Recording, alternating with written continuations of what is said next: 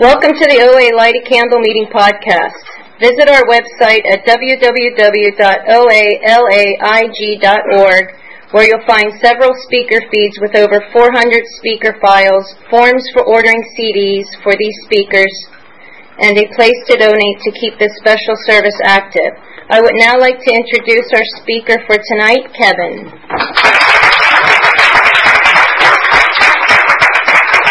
My name's Kevin. I'm a compulsive overeater.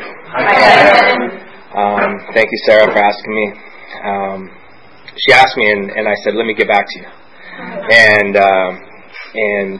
it's because I was nervous. And I know this is a really important meeting. It's like the playoffs of speaking. And more importantly, this meeting has really saved my ass, because I travel a lot for work, and I've ended up in some really random places, and English is not spoken, and I'm in a time zone where everyone here is in bed and I can't make calls, and this meeting, the podcast, has really been like a lifeline to me. So I speak here with a certain amount of feeling a lot of responsibility, and in my life today I have a lot of responsibility. And I was like, I don't want one more responsibility on this weekend. I have a full life now. I have a lot of plans, and I had to think to myself, the only reason that I have such a full life now is because of program. And I want to welcome anyone who's new, anyone who's coming back. We have a solution here, and I believe I've relapsed and been coming to program for a while now, and I have a significant weight loss, and it's been this is my experience, just through the steps that I've been able to abstain from overeating. I've compulsively overate since I've been a kid, and I remember one of my first memories was getting up before my parents and having cereal and putting an excessive amount of sugar on the cereal, and I knew I wasn't allowed to do that, and I would sneak it, and so the behaviors of overeating for me started at a very, very young age. And throughout the years, I would use food basically to deal with life, to deal with, rejection, to deal with stress, to deal with not fitting in, to deal with, anything, even to deal with the good things. And, I'm a believer that, I can eat over any occasion, good, bad, or mediocre, whatever it is. And, I've compulsively eaten forever. And, it got to a point in my life where it just stopped working for me.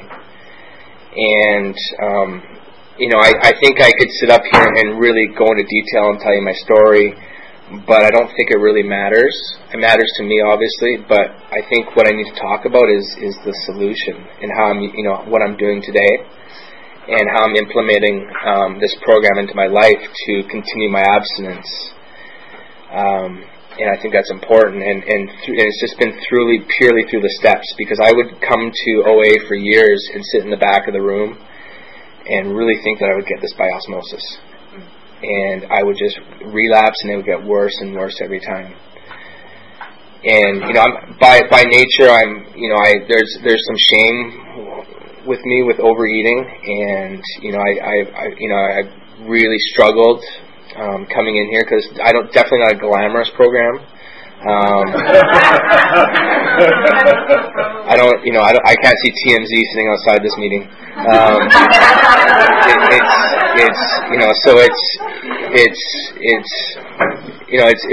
It wasn't glamorous. So there's a lot of shame. So I played the distance for a long time, and I've been coming to OA since probably 2000, and it wasn't until I had enough, really enough pain, because that's really how I change. It's like, I don't change by someone making a suggestion. I don't really change by someone telling me what to do. I actually usually go the other way when someone tells me what to do. The only way I change is through pain. And, so really, for me, diving into the steps is really where I saw, change in my life. And that's how I got abstinent, and that's how I got relief. And that's how I've been able to, have serenity in my life and keep a significant amount of weight off and take away a lot of the characteristics that go along with overeating. So, step one for me is, I'm powerless over food. And it talks about it in the big book, the phenomenon of craving. And all the pre-thoughts that go into my head around compulsive overeating. And, some of those thoughts are, I have a little bit of time now, I think I can get this. I saw a new infomercial on TV tonight, that might work.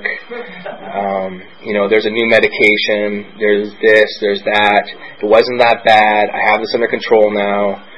My willpower is a lot more stronger. And what happens is I go out and I cave into those thoughts that are coming from my own head, and I compulsively overeat. And what then is basically an allergy sets off. And with this allergy, I start eating foods that I can't stop eating. And it's something that my life then becomes out of control, and I start isolating. I start being very unspiritual. I turn into Oscar the Grouch, and I'm a giant garbage can. And it's like I'm putting stuff in me, and how I'm reacting after that is not good. And my history is, everything for me is really black and white. It's like you're either in or you're out, and that's it's been like my whole life. It's been like that.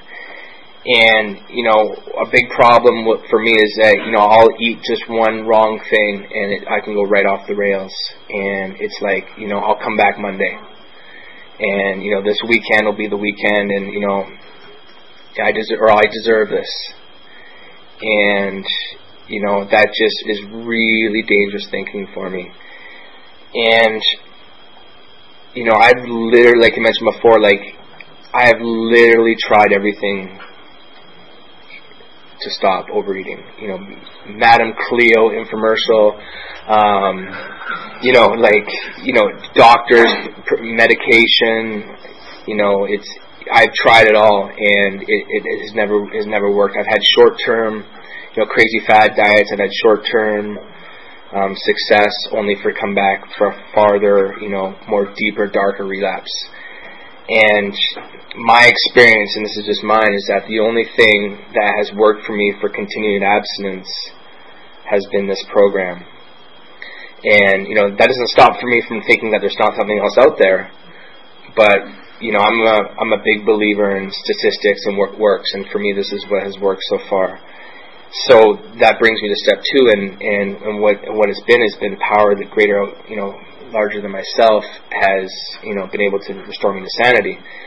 And, that power keeps on changing. And, some days, it's the group. Some days, it's a God. Some days it's the universe, and some days it's whatever. But it constantly changes, and I get to a point where self-will and all my selfish behaviors, basically they stop working, and I need to find a power, outside of myself to restore me to sanity. I need to stop having those thoughts that I was talking about. That I got this, I can handle this. That there's an easier, softer way.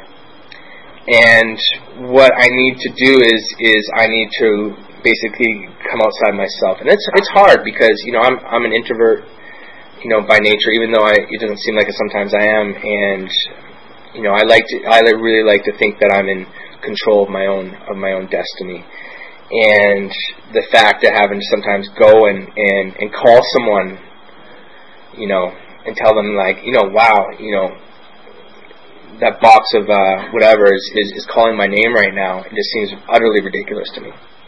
And but I have to take that action, and if I don't, I'm very susceptible to a relapse.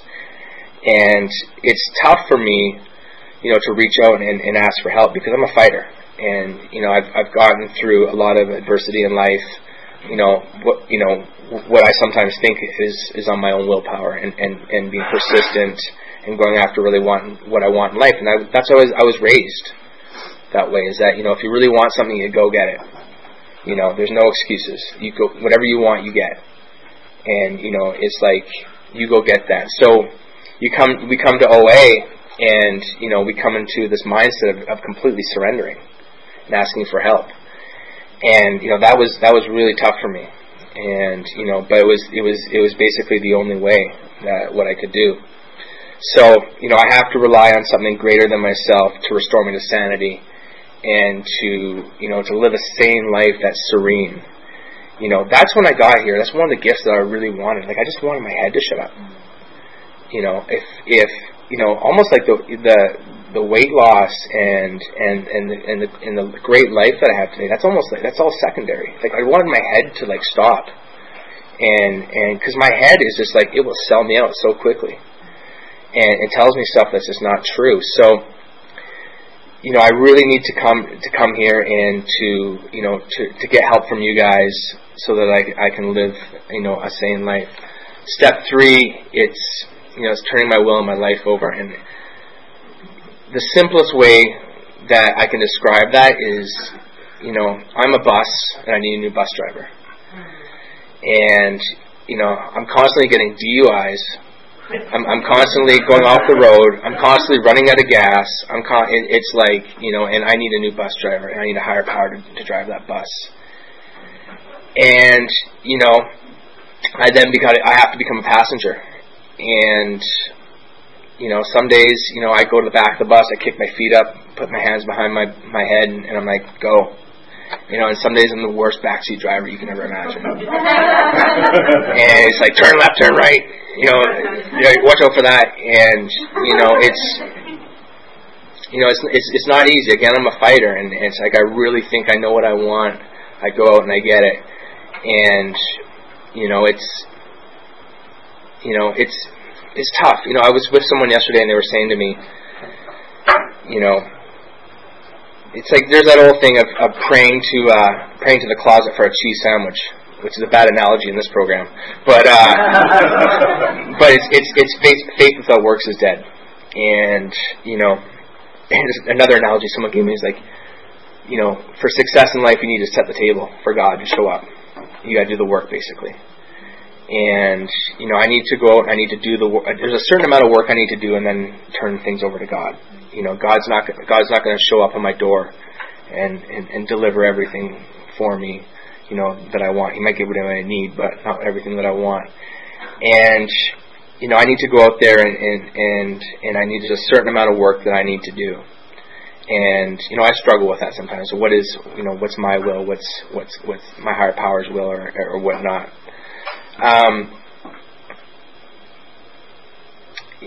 Step 4 is, for me, there's a good reason. I talked about before is that I would eat over any occasion. But there's a lot of there's not as much now shame in my life, and in order for me to be serene and to abstain from overeating, I had to look at some of these things in my life that were really causing me to eat, and a lot of shame, and so I had to, in my step 4, and it's really interesting is that a lot of people have like a lot of fear around step 4, and it's like I never did, because I was so down on myself when I first came in, and I was like, man, I know everything that's wrong. And it's like, look at all these these things that are wrong with me. And so step 4 was actually pretty easy for me. Like, I really put down, here's my resentments, here's who I'm resentful at, and I got why you did it. Like, I really did. And like, I put down my fear inventory, and here's everything I'm fearful of, and it was a long list. And I did the other inventories that were with it. And the stuff that I did that was wrong, and I was like, I got that, and it was a process that obviously I got it on paper. It was a short novel, and I basically combined it, and I had it, And I then took it to someone else in a step 5, and that was a little like, it was a little intimidating, and I had to have a lot of faith there, and I took it to a person, and they were very, very, very empathetic toward me in my step 5. And I really think when you hear someone's step 5, it's an honor. It really truly is. And the person who heard my step 5 made me feel completely comfortable. And the step 5, in order to do a really good step 5, as a sponsor or someone who does, who hears step 5,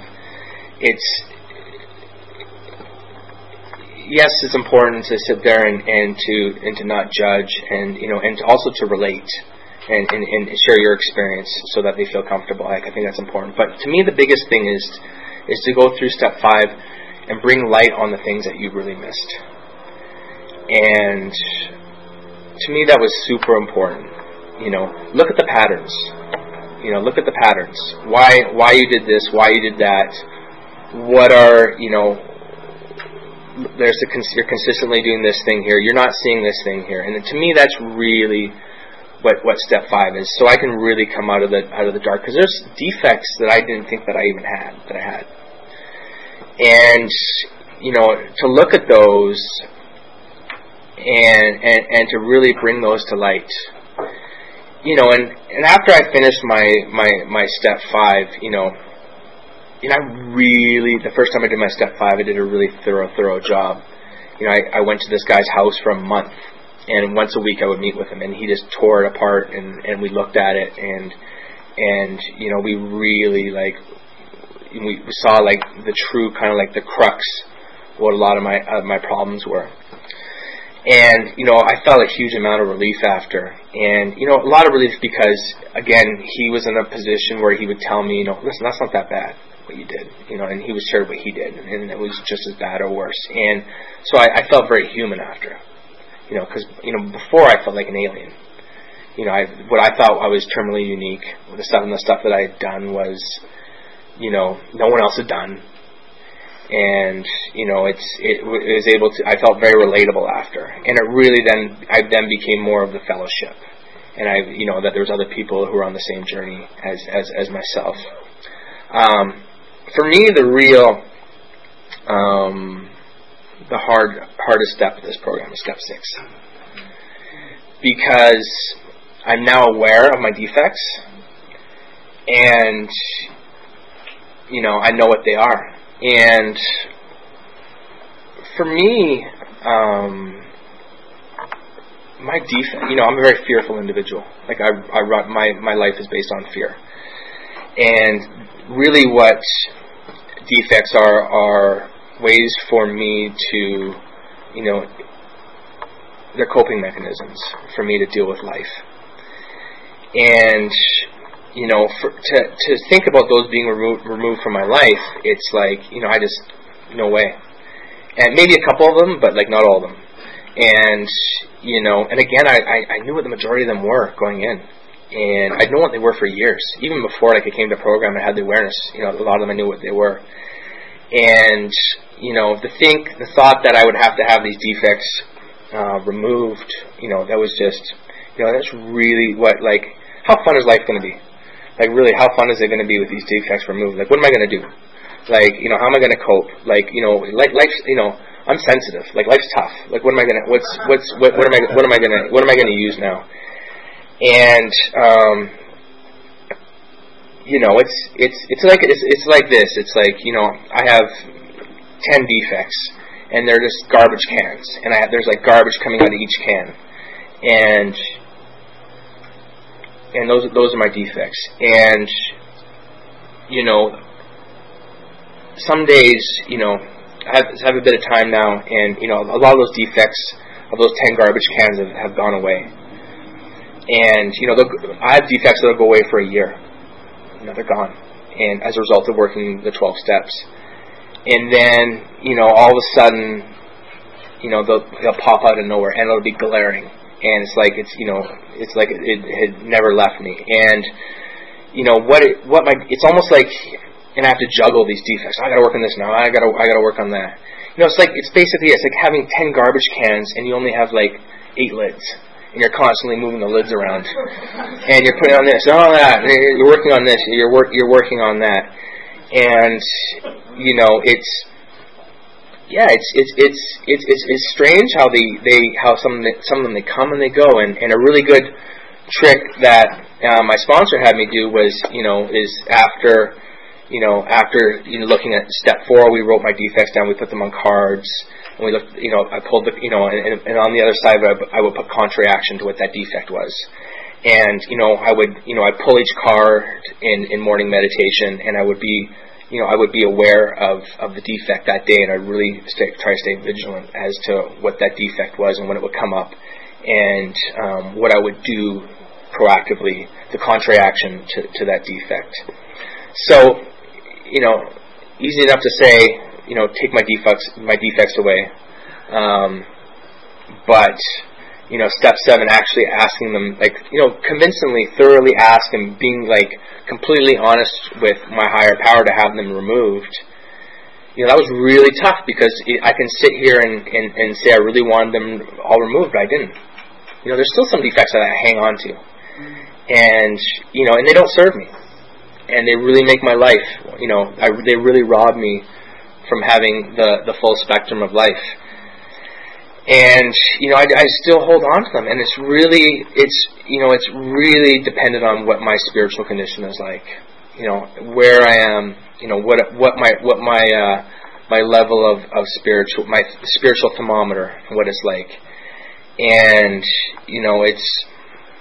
it's tough. It's really, really tough, and it's something that I continually go around and I look at and I ask for them to be removed. And I really, I'll get to a point again where I talked about before, is that one defect will cause me enough pain, and then I'll be like, all right, higher power, take this defect from me.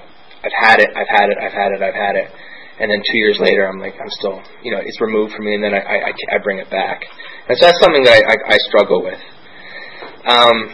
In step 8, I'm going back to my step 4, and I'm looking at who I need to make amends to. And again, I knew who these people were before I even came into program. I knew who they were, and I knew who they were, and I know that what I had done was wrong. And I make the list, and again with my sponsor, maybe there was new light brought to some situations, and maybe there's some people I didn't need to make amends to. And, there's some people that I need to make living amends to. And, and there's some people's lives I just need to stay out of. And, so, in step 9, I sit with my sponsor, and we talk about the amend process. And, to me, what was described as a real amend is, contacting someone, if your after being through it with your sponsor, and if it was appropriate, is trying to speak to someone in person, and contacting them, telling them that I'm in a 12-step program now. I wanted to basically bring light to a situation that that's basically that I think is wrong, or I know is wrong. Admitting to what I did, very with no reservations whatsoever, no excuses. Admitting to what I have done is wrong, and then more importantly, telling the person I don't do this behavior anymore. I think that's really important. Is telling I don't do this behavior anymore, and then asking the person, what can I do to make this right? And then shutting my mouth and listening. And you know, I have to tell you, you know, knock on wood, you know, every one of my amends has gone amazingly. And I know people who, you know, I've heard stories people who got to jail in their amends, and I've heard people who have, like, you know, events didn't end well, and people who, you know, but every one of my amends personally has been amazing, to the point where I've, like, relationships have started out of amends with other people, and, you know, and the hatch has been buried, and, you know, it's truly, you know, it's one of the biggest gifts of my life has been making amends to people. It really has. And again, it's getting back to that feeling, like that very humanistic feeling after. You know, you're one with people. There's nothing to hide anymore. And the freedom that comes along with that. You know, we talk about it in the promises, and all the promises coming true. And, you know, and there's life amends. And again, I think the biggest part that I spoke about was, you know, really convincingly telling this person that I don't do that behavior anymore. And, you know, because I had people who said to me, you know, they were like, you know, the biggest amendment you can make to me is stop doing that. Don't do that to anyone else. You know, don't do that to someone else. And, you know, that to me, that's crucial, is to be able to come in here and to stop the cycle. And, you know, if I can stop the behaviors that are causing so much wreckage in other people's lives and my life, you know, that, to me, that's key. That's a real gift that we get from this program. You know, I'm very grateful. You know, even though sometimes I can't believe the amends I have to make. You know, I'm really grateful that I've had that opportunity in life. You know, because I know there's a lot of people who go around and have a lot of regret. And, you know, they would like to write situations, but they just can't. They don't have a program. They don't have a roadmap to life like we do. And, you know, so like I said, I'm very grateful for that. And then, you know, there's amends that I make that are, you know, that are living amends. And, you know, it's just not, like I said before, not repeating any of these behaviors. And, man, it's really, I mean, you know, at the end of the day, I'm a really, really, really, the core of me is, you know, I'm a really selfish person. I suffer from self-centeredness. And, you know, and I truly do, you know, I do love people. And, you know, and the feeling that I get from, you know, when I can really get out of myself is that if I can really get over this and how I feel, I can really help people. Step 10 is you know, for me, is continuing to take personal inventory. And what that is for me is, you know, I know there's a lot of people who live in step 11, 10, 11, and 12 on a daily basis, and I do try to do that. And what it is for me is, you know, it's catching stuff on a daily basis.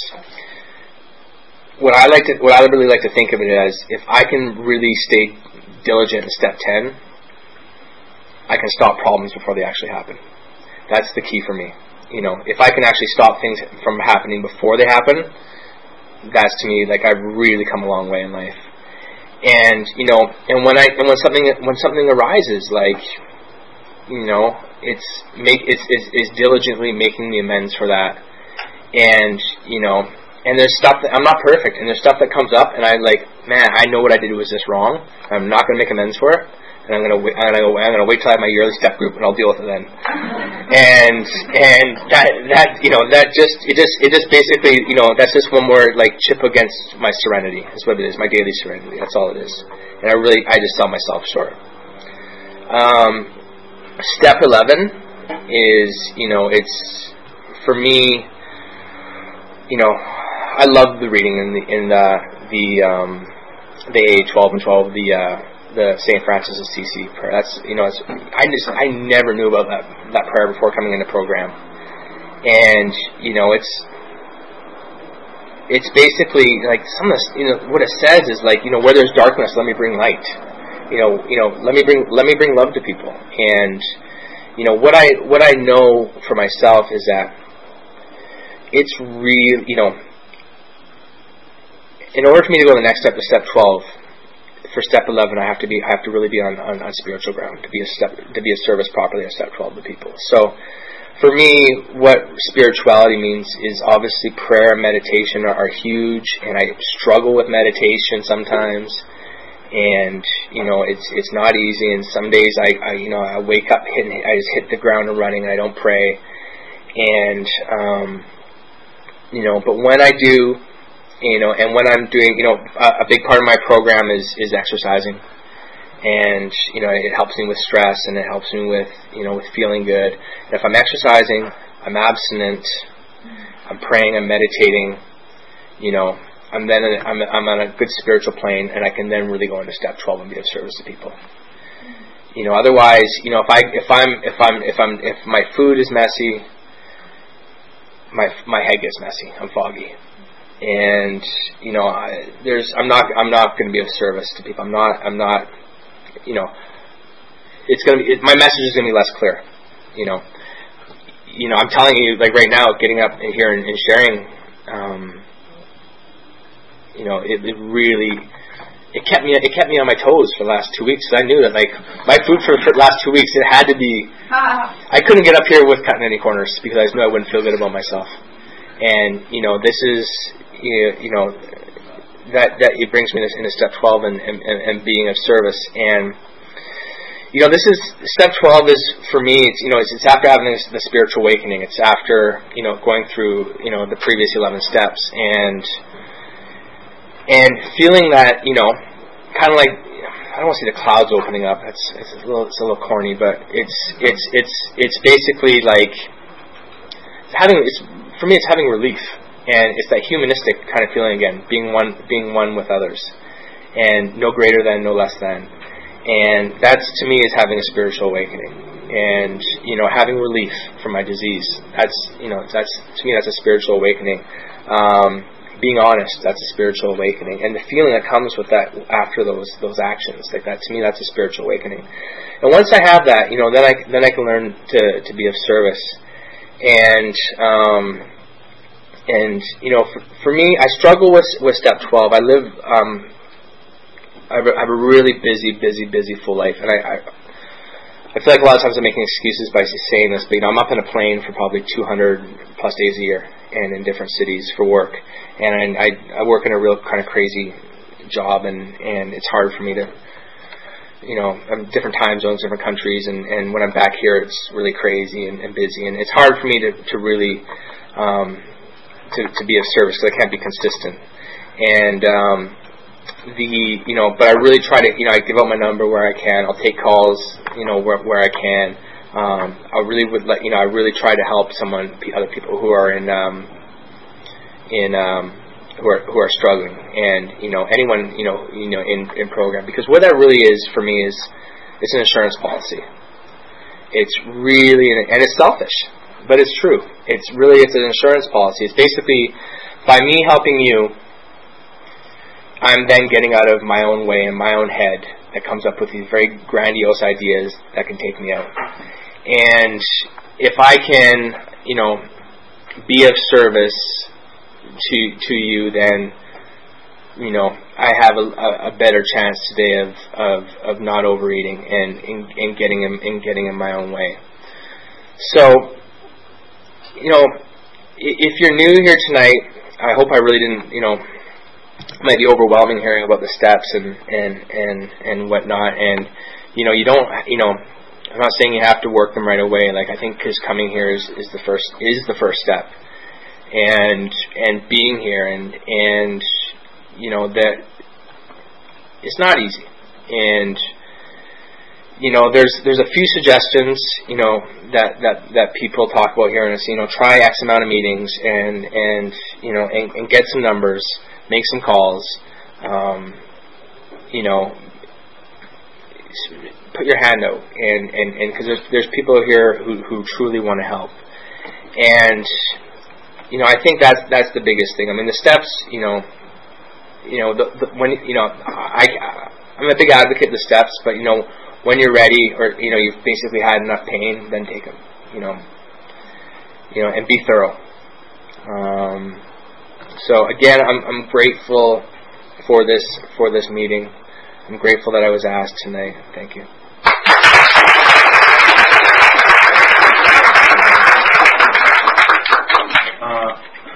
So the question is throughout my travels, from being busy, from going place to place, like how do I work that into my life, and how do I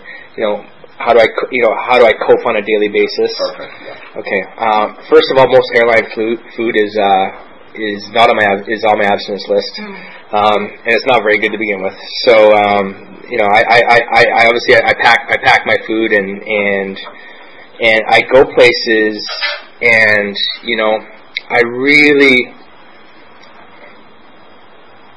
I go through different cycles, to be honest with you, and I travel, and a big thing that my sponsor first told me is when you travel, find out where the meetings are in advance and put them into your calendar. Because, I'll get somewhere and I'll be working in meetings for 10, 12 hours a day or whatever, and I get to my hotel room and I'm like, man, all I want to do is isolate. And I'm really good at isolating. And it's, and so, I do that, and I make a commitment, and, I'll put a meeting in my calendar, and, and then I treat it like a business meeting. Like I show up. And, I have to tell you that, they don't have, there's not OA in that many countries. Most Western countries that they're in. But the meeting after the meeting in some of these places, the one-on-ones outside after, man, that's really where you learn. Like, are in those relationships that you make with people, and talking about and learning about the country, learning about how OA works in their community, learning what their program is like, and what they do, and the cultural differences. And I'm really grateful for that. I'm really grateful that I've been able to take that life. But just to get back and how I cope, it's really based on my daily reprieve.